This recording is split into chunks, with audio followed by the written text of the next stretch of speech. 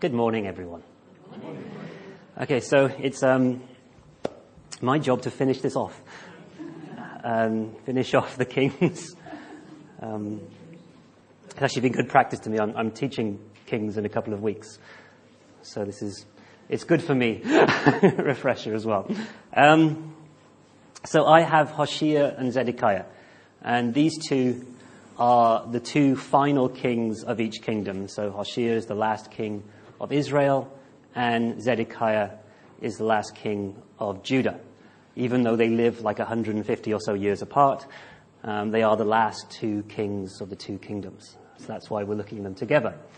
So if you remember, I kind of used the model of comparing two kings, just like Plutarch did in his old book when he compared a character from Greek history and a character of Romans that were similar, and similar faults and similar victories as well.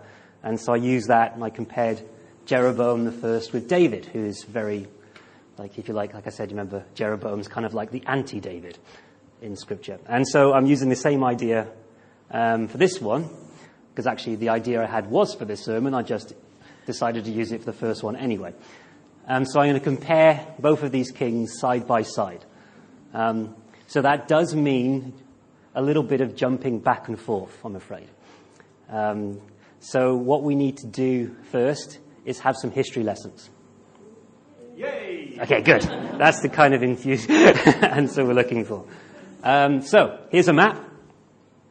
And here you see, this is Hoshea's time, or just before Hoshea's time. So I want to kind of show you what happened just before Hoshea became king, why he's in the situation that he's in. Now, at the time, the big bad guys in the region were the Assyrians. Now, they'd been quiet for a while because Jonah had gone up there and scared the life out of them and got them to all repent. But after a while, they got back to their normal tricks, which was to go around the world killing people and scaring people to death. And they had a new king with the quite fun name Tiglath-Pileser III, or Tiggy-P3, as I like to call him. Now, actually, you see the yellow part? That was Assyria when he became king, and the green bit was Assyria when he died. So he kind of almost quadrupled the size of the Assyrian Empire during his reign. So he was one of the most successful and also one of the most feared Assyrian rulers. Now, because he was getting strong, all the other countries started to get scared because they started to think, okay, we're next. He's going to attack us. He's going to make us part of his empire, whether we like it or not.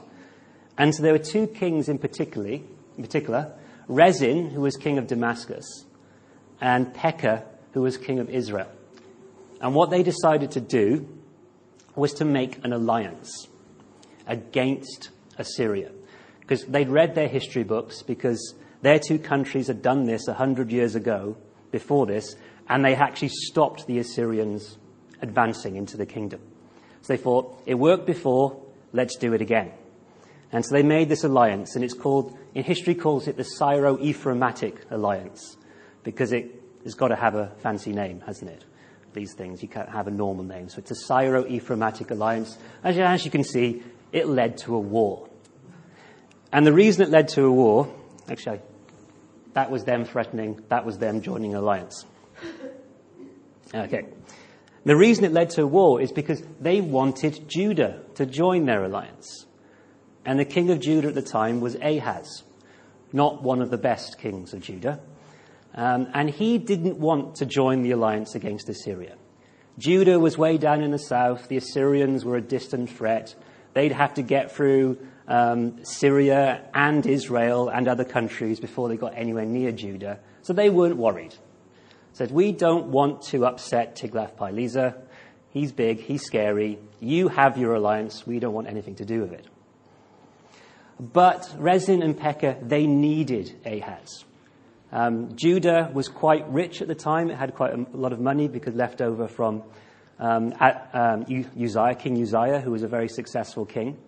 So they had a lot of resources that they needed, so they wanted to join. So they basically said, you are going to join our alliance, whether you like it or not. and we're going to go to war with you in order that you can join and fight with us. Because they wanted to get rid of Ahaz and put somebody else on the throne of Jerusalem who they could control. Now, Ahaz, at this point, was in conversation with Isaiah. And what Isaiah was saying, don't worry about these two little kings. Within 10 odd years or so, they'll both be dead. Don't worry about them. Yahweh is your salvation. Submit to God. It'll be okay. And so what does Ahaz do? Well, he goes and talks to Tiglath-Pileser. That he feels threatened by these two kings, so he goes to Tiglath and says, I will be your servant. I will be your vassal. Please protect me from Israel and the Syrians. So instead of going to his true king, God, he goes to a foreign king, the king of Assyria, Tiglath. Now, unfortunately for this entire region, this is exactly what Tiglath's been waiting for. He now has this perfect excuse to get his army together and attack everybody, because all these little countries are attacking his good little servant Ahaz. And so Tiglath attacks. Rezin and Pekah are both killed. The nation of Syria, or Aram, based around Damascus, is totally destroyed. Damascus falls, and like I said, Pekah is killed. Catching up. And because of this, he actually takes half of Israel.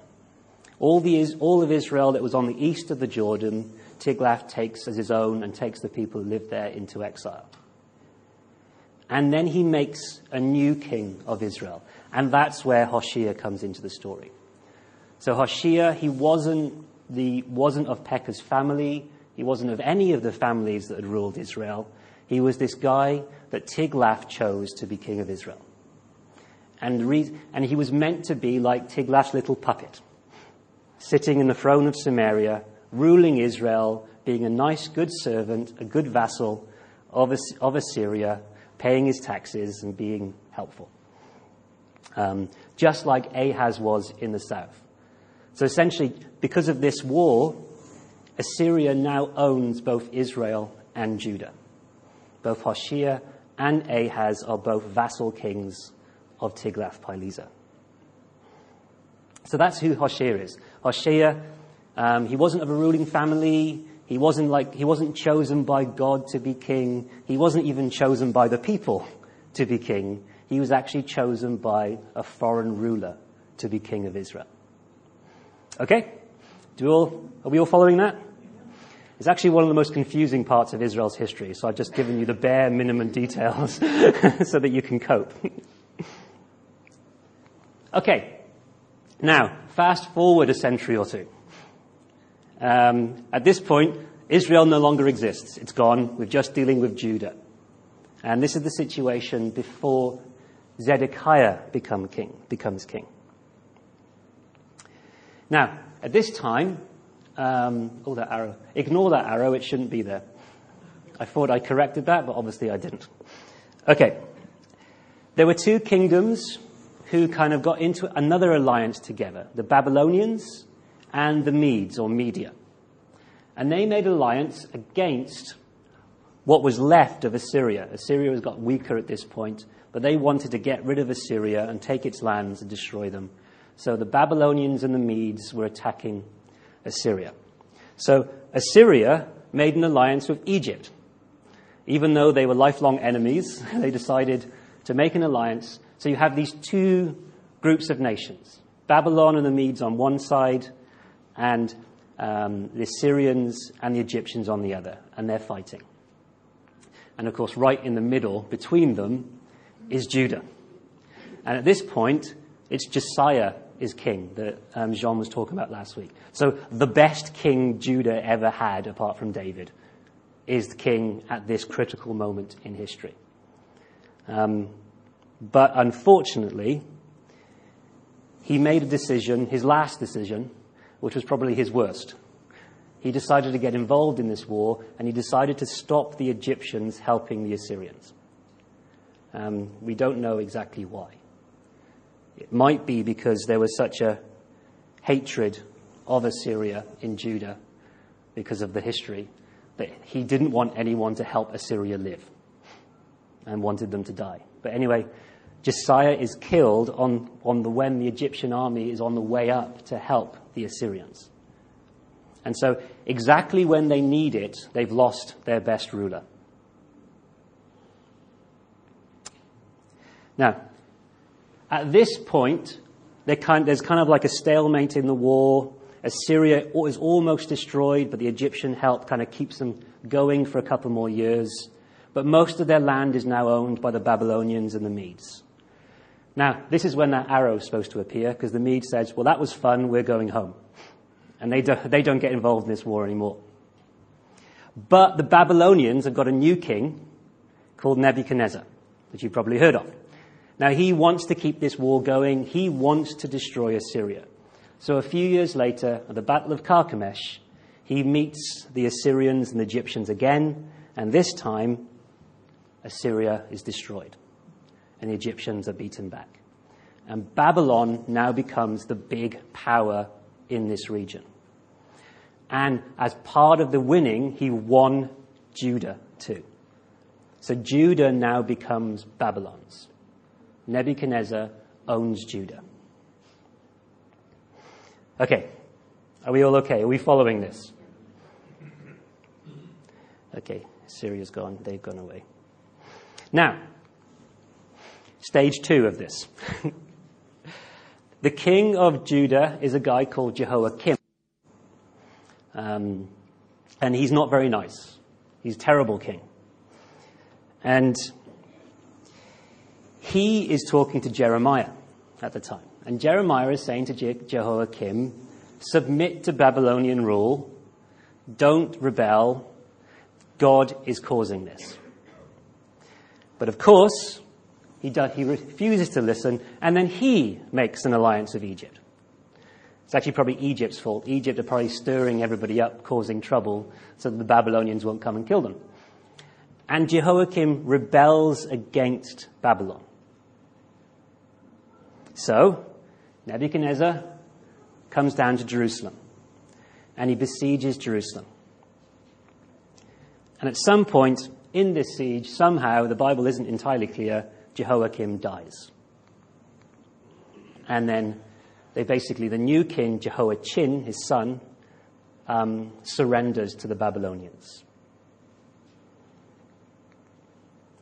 So this new king, Jehoiachin, is now taken into exile to Babylon, along with Ezekiel and thousands of more other, basically all the best people in Jerusalem, Nebuchadnezzar takes home with him.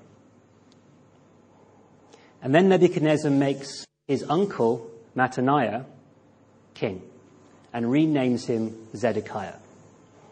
If you've read Daniel, you'll see that this is actually something that Nebuchadnezzar does a lot. He renames people. Like he renames Daniel, he renames Daniel's friends. And it's basically a sign of ownership. Like, you're mine. I decide what your name is. I own you. You're my slave, essentially. So that's who Zedekiah was. Zedekiah, even in his very name, means he was a slave of Babylon. He wasn't just a vassal. He was less than a vassal. He was meant to be, just like Hoshea was, this puppet ruler that Nebuchadnezzar had put on the throne to rule Judah for him. And so Zedekiah was actually the weakest king in all of Judah's history. He was a puppet ruler. He was owned by Babylon. And all the best people that could help him rule were now in exile in Babylon. And you're left with the worst people. Jeremiah described them, said it, all the good figs have gone to Babylon and all the bad figs have stayed in Jerusalem. And so the worst people to rule the country are ruling the country at this time. Is that clear? Good. So basically their lives are mirrored. It's interesting, the last two kings are in exactly the same situation. Both of them became king after a disastrous war which robs their country of wealth and prestige and freedom. Both of them were never meant to be king. They were not the heir. They were not the next in line. Hoshea wasn't even a part of the royal family. They never meant to be king. Both of them were made king, not by God, not by the people, but by a foreign ruler, by Tiglath-Pileser and Nebuchadnezzar. Hoshea was a vassal, was a servant of Assyria. Zedekiah was a vassal, a servant of Babylon.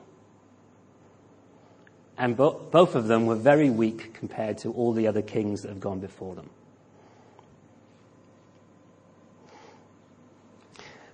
So you could say it's kind of unfair on these two guys.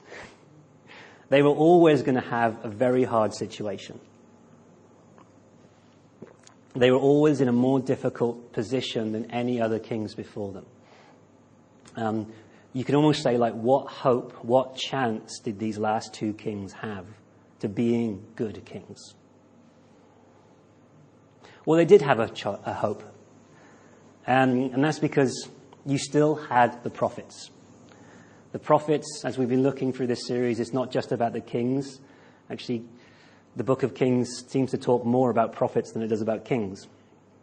The middle of the book is dedicated to Elijah and Elisha, and the kings are kind of bit players in their story, not the other way around. So you have the prophets active in Israel and Judah. For Hoshea's time, he did not have a prophet directly talking to him. But only a generation before, you'd had Hosea, Amos, and Jonah, all active in Israel, in the northern kingdom. And all of them had written books. It's very unique. The type of prophecy had changed. People have started to actually write prophecy down rather than just orally, because literacy rates had expanded throughout the world at this particular time in history. Probably, actually, ironically, because of the Assyrians. And actually, more and more people could read and write at this time. So God said, don't just say it, write it down, so the message can be for more people. And so you had these books, you had these stories about Amos and Jonah and Hosea in Israel at the time of Hoshea's reign. And Hosea and Amos in particular had both said, the Assyrians are going to judge Israel. And this is Yahweh's doing. This is Yahweh's judgment on Israel because of their two major sins, the idolatry and their injustice. So their lack of love towards God and their lack of love towards their neighbors. These were the two major sins of Israel, Assyria too, but of Israel, and Assyria was going to be God's hand of judgment on them for these sins. Now, most of these books are all about doom and judgment. It's like, basically Amos is doom, doom, doom, doom, doom, doom, doom, hope, right at the end. But they all have messages of hope, but they are much smaller in comparison to the message of judgment. But they do both contain hope. And there's hope in actually submitting to the judgment of God, to submitting to God's will for Israel and repenting and returning to him. There's hope in it. And Amos actually gets even more specific, and he says, the hope of Israel, ironically, is in Judah. Because the hope of Israel is in the line of David. In that famous part of Amos, so that God will restore the tent of David. The house of David will be restored. So the hope of Israel was in the line of David, a son of David. So there was this message in Hoshea's time, Israel. The Assyrian rule over Israel is God's will. Don't fight it. But there's hope. There's hope if you repent and return to him. There is hope. And there is hope in the line of David, in the house of David that Israel had rejected. So basically, if you return to the actual kings, the line that I chose for you, you also will return to me. And the relationship will be restored, and that's where your hope is. Zedekiah had a bit more of a direct message. He had Jeremiah. And Jeremiah was ministering all the way through these last kings, from Josiah all the way down to Zedekiah. Jeremiah was active in Jerusalem. And his message was very similar. Similar to being to Jehoiakim before him. Submit to Babylon. Don't rebel against Babylon. Don't make the same mistake and go back to Egypt. Don't rely on Egypt. Submit to Babylon. This is God's judgment. But again, there's a lot of hope in Jeremiah 2. And the hope, well, there's about three, I think, real big hopes in Jeremiah. The first one is that the exile would end. The exiles would come home. And that's, of course, funnily attached to one of the most famous verses in Jeremiah, which we all love to quote. For I know the plans that I have for you to prosper you, but we forget the second half of the verse, which basically says the plans of God are to keep you in exile in Babylon for 70 years. So we like the first half of the quote, and we use it all the time, but ignore the fact that God's plans were 70 years in exile. So there is hope. The exiles would return, but it's going to take a long time, 70 years. But the other great big hope in Jeremiah is Jeremiah talks a lot about the new covenant. The hope for Judah, for Israel now, was not actually in their own covenant that they had, because they've broken it, they've rejected it. But their hope was in a new covenant that God was going to make with them. A different covenant. One that's a covenant of the heart. Like the wonderful phrase in Jeremiah that says, I will write the Torah on your heart. That's what the new covenant is going to be about. It's going to be on your heart. My words are going to be a part of you.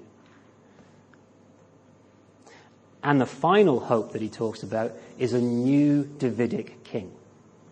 A new son of David will rise. A new king from David's line, which will bring this new covenant, which will bring this new kingdom.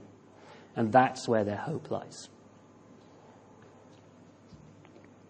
So they all had this, I think, a similar message. Submit to what God is doing.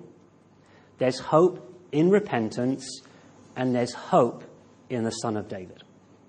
That's the message to both of these kings and situation. Unfortunately, their response was quite different. Hoshea did not submit to Assyrian. What he did, as soon as Tiglath-Pileser died, he broke off the arrangement with Assyria, made a new alliance with Egypt against Assyria. So exactly what God had told Israel not to do. Don't go back to Egypt and submit to Assyria. Hoshea does both. And Zedekiah does exactly the same. He looks to Egypt for help, and he breaks off relationship with Nebuchadnezzar. He rebels against him. So both of these kings do exact opposite to what God is telling them. Now, as a quick side note, this little story is actually the big story of Kings as well, because that's what all of these are doing. The tragedy of this book is what Israel was meant to be and what the kings were meant to be and what actually happened and the difference. Yahweh was meant to be the true king of Israel. That's what Deuteronomy is all about. Yahweh is the king of Israel. And he says in Exodus, you shall be my treasured possession amongst all peoples, for all the earth is mine, and you shall be to me a kingdom of priests and a holy nation. God was king, Israel were his servants, but they weren't just any old servants, they were priests, a nation of priests. And their job was to show God to the world. Their job was to, as Yahweh, their relationship with Yahweh grows, with the blessings of the covenant, the world was supposed to see the amazing place of Israel and say, we want to be a part of it. We want to know your God. Tell us about your God. I mean, that's why you have that Queen of Sheba story at the beginning of Kings. That's what was supposed to happen all the time. foreign kings and monarchs were supposed to come to Jerusalem and say, "This is amazing. Tell us your secret." And they tell them about Yahweh. That's what they were meant to be. But then you have this picture. This is the only depiction that we know about of an Israelite king. Can you guess which one it is? It's a bit hard to see, actually, isn't it? No, I mean, which figure is the king? Yes. The guy in the middle, on his knees, on his face. That's Jehu. It says underneath, Jehu of the land of Omri. It's Jehu, the king of Israel. And the guy next to him, he's bowing down, you can just about see, is Shalmaneser III. And he was a king of Assyria. So the only depiction we have of an Israelite king is groveling on the dirt in front of an Assyrian king. And for me, that picture sums up the whole book of Kings. Jehu and the others were meant to be in that position, and that figure there on the left is meant to be Yahweh, their true king. You know, they've been bowing and kneeling before and submitting to their real king, to God. But in reality, that's what they did time and time again. They submitted, they bowed, at this point against God's will. They bowed to the other nations. They went to the nations. So instead of knowing God and then the nations coming to them, to finding out about God, they just went to the nations and wanted to become like them. Ezekiel puts it like this: "And I will vindicate the holiness of my great name, which has been profaned among the nations, and which you have profaned among them." So the idea is, instead of actually bringing the nations closer to God, they actually meant that the nations went further away from God, because Israel had blasphemed Yahweh's name amongst the nations. Like when they looked at Israel and Judah, why would any other nation want to serve God? If you look at what was going on in those kingdoms. So that's why God was angry with them, because they had blasphemed his name. And there's loads of examples of this throughout the book of Kings. Any time when the king, instead of looking to their true king, looked to the nations. Solomon. Why did Solomon have so many wives? Because most of them were marriage alliances with other nations. They were princesses, the biggest one being the princess of Egypt, who became his main queen. So he made all of these alliances to be in good relationship with the nations around him, instead of trusting in God as his main alliance, and the nations would then come to him. Instead of waiting for the nations to come and be friends with him because they want to know God, he went out there and made them his friends, their way. Asa, when he was in trouble from Israel was attacking Judah, instead of turning to God, Asa turns to the king of Damascus, gave him money, "Please help me." Omri, a very bad king of Israel, also made an alliance with the king of Phoenicia. And because of that, part of that alliance was his son Ahab marries the king of Phoenicia's daughter Jezebel. And because of that marriage alliance, Baal worship becomes established in Israel. Around a couple of years later, Jehoshaphat, who's a reasonably good king in Judah, he also makes the mistake of coming into a marriage alliance with Israel and marries off his son Jehoram to Jezebel's daughter, Athaliah, who eventually would almost kill the entire David's family and became ruling queen for 7 years. Jehu, we've just seen paying tribute to Assyria. We've just talked about earlier, Ahaz offers all of Judah on a plate to Tiglath and says, "We are your servants." Menahem, king of Israel, did the same a generation before Hoshea. Even Hezekiah, the good king Hezekiah, he showed the Babylon envoys around the treasure halls of the temple, saying, Look how much money we got. We can be in relationship together. We can be alliance against Assyria. And then his horrible son Manasseh was a very, very good vassal of Assyria and looked to Assyria for help all the time, which is one of the reasons why he was so evil. And there are more examples. Throughout the book of Kings, instead of looking to their true king, they looked to the kings of the nations. And so judgment falls. Yes, judgment falls. For Hoshea, King Shalmaneser V of Assyria invades Israel. Samaria, the capital city, is besieged and Hoshea is captured. Shalmaneser dies and there's a new king called Sargon.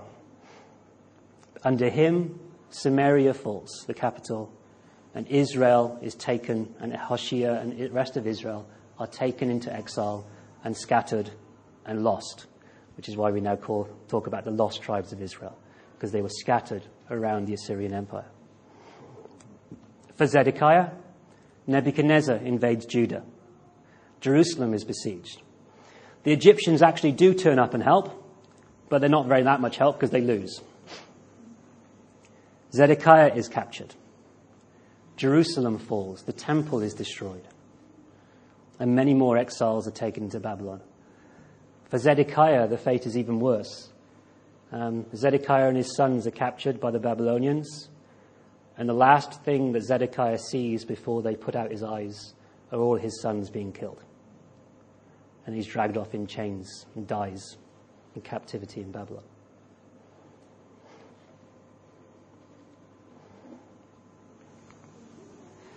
Call this bit Fallen Messiahs.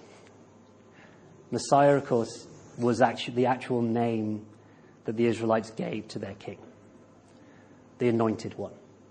Because that's how you became king. You weren't crowned, you were anointed. So Saul, ironically, was the first Messiah, the king of Israel. So these two Messiahs had failed. In fact, all of them had failed. Instead of leading their people back to God, they led them away.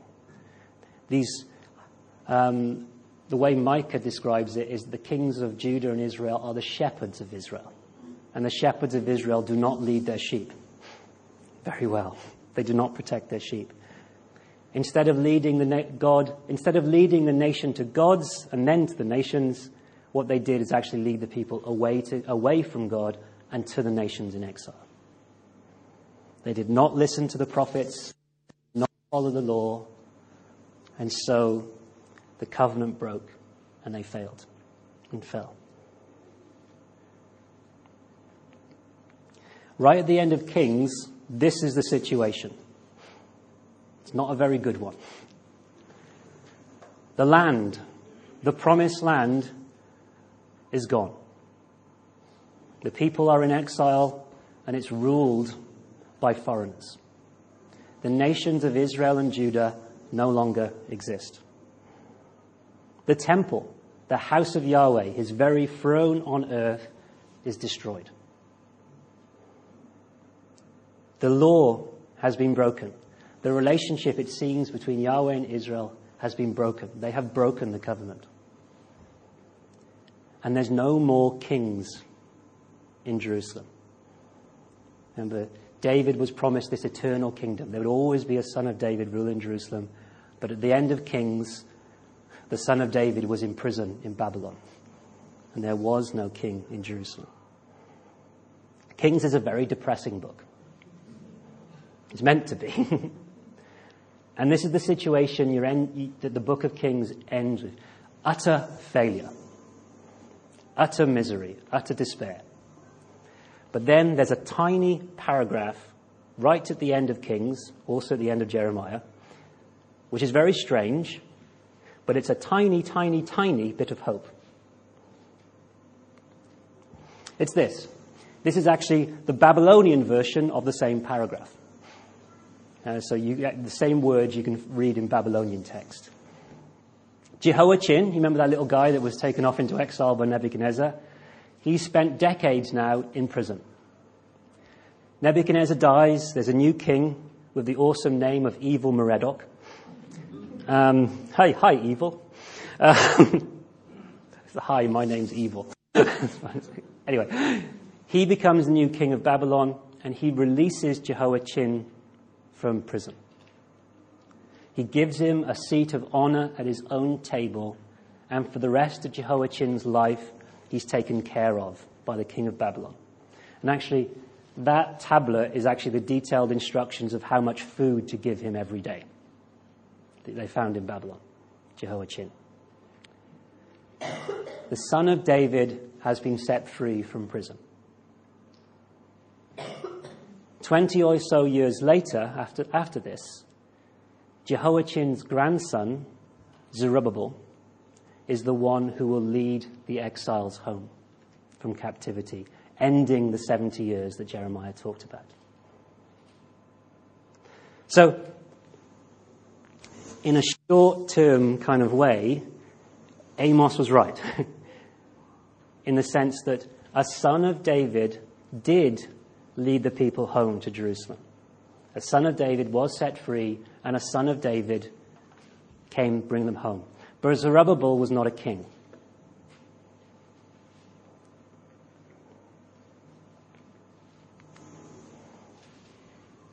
Obvious where you go next. The true Messiah. The gospel writers directly quote Micah. He is the true shepherd. The true shepherd who leads his people back to God. He is the son of David. The King of Kings. Our King.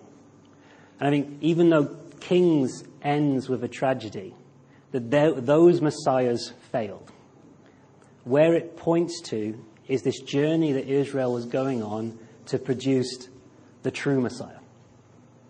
The real son of David, the eternal son of David, the one that God was talking about when he promised David. What God had in mind, Jesus.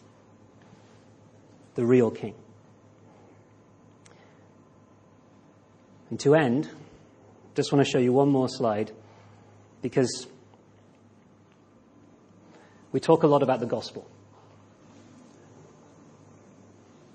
and what the gospel is. And when you ask people what the gospel is, most people will talk about, salvation, forgiveness of sins, these kinds of things. But actually, if you read closely in the New Testament, that's not what the gospel is. That's what the gospel does. But it's not what the gospel is. The gospel is actually a lot simpler. And luckily for us, Paul writes it out in a nice short paragraph in the beginning of Romans. And this is me kind of summarizing it here. The gospel is about Jesus, the son of David. Oh, that shouldn't say by the Spirit on the right there, left there. That should say by the flesh. Okay, son of David by the flesh. Interestingly, son of David, that is a thoroughly Jewish expression. We've just talked about it. It's completely connected to the messiahs of the Old Testament. But Jesus is also the Son of God by the Spirit. Interesting then, the phrase the Son of God is not a Jewish expression. It's a Gentile one. That was the title that you gave the emperor. Particularly the first emperor, Augustus, because it was a part of his name. Augustus, the Son of God. Because he was the son of Julius Caesar. So when you say Son of God in the first century, they automatically think Augustus, they think the emperor. So Paul uses an imperial expression to describe who Jesus was by the Spirit. Raised from the dead, Christ the Lord. That's a summary of what the gospel is. Christ the Lord. Christ, of course, is the Greek translation of Messiah. This Jewish expression, the anointed one, the King of the Jews. Lord is a Greek translation of a Roman word, Dominus. And Dominus was a Roman expression meaning Lord and Master. That the head of the family was the Dominus. Had complete control over the family. So the New Testament Gentile expression to describe who God is. He is Lord. Messiah and Dominus. the King of the Jews, the King of the Gentiles. This is the real King. This is the true King that Kings was always leading up to. The little kings, the little messiahs, they failed. But where God was taking Israel was the true King. And the gospel is simply this: we have a King. Christ is Lord. He is our King. And he brings us things like salvation, forgiveness of sins, blessing, all those things. But the gospel message itself is that we have a King. Christ is King of the world, not just Israel, but all nations. And so what these little messiahs failed to do into bringing the nations in relationship with God, Jesus does in himself and through us. And our job, we are his temple. He lives in us, and it is our job to bring the kingship of Christ to all nations, to show the world who their real King is. It's right to pray about our own leaders and our own rulers and worry about them at times. Seems a lot of that going on today. But I think it's always good to remember who is the real King. The King of the nations. It was true back then, and it's true back now. He is our King. Amen. Okay, let me pray. Thank you, Lord, that you are our King. That you, Jesus, are our true King, and we can always trust in you. Help us to learn from the tragedy of kings. Help us to learn in our own lives that actually when it comes down to it, we put our trust in you. Yes, we can have help from so many people, but when at the bottom line, you are our salvation. You are our King. You are our Lord. You are our Master. And so let us always rely on you. Let us turn to you first, to know your will, to know your way, and to have true kingship over our lives, so that we may invite more people into relationship with you, and so that your kingship will grow to every heart. Amen.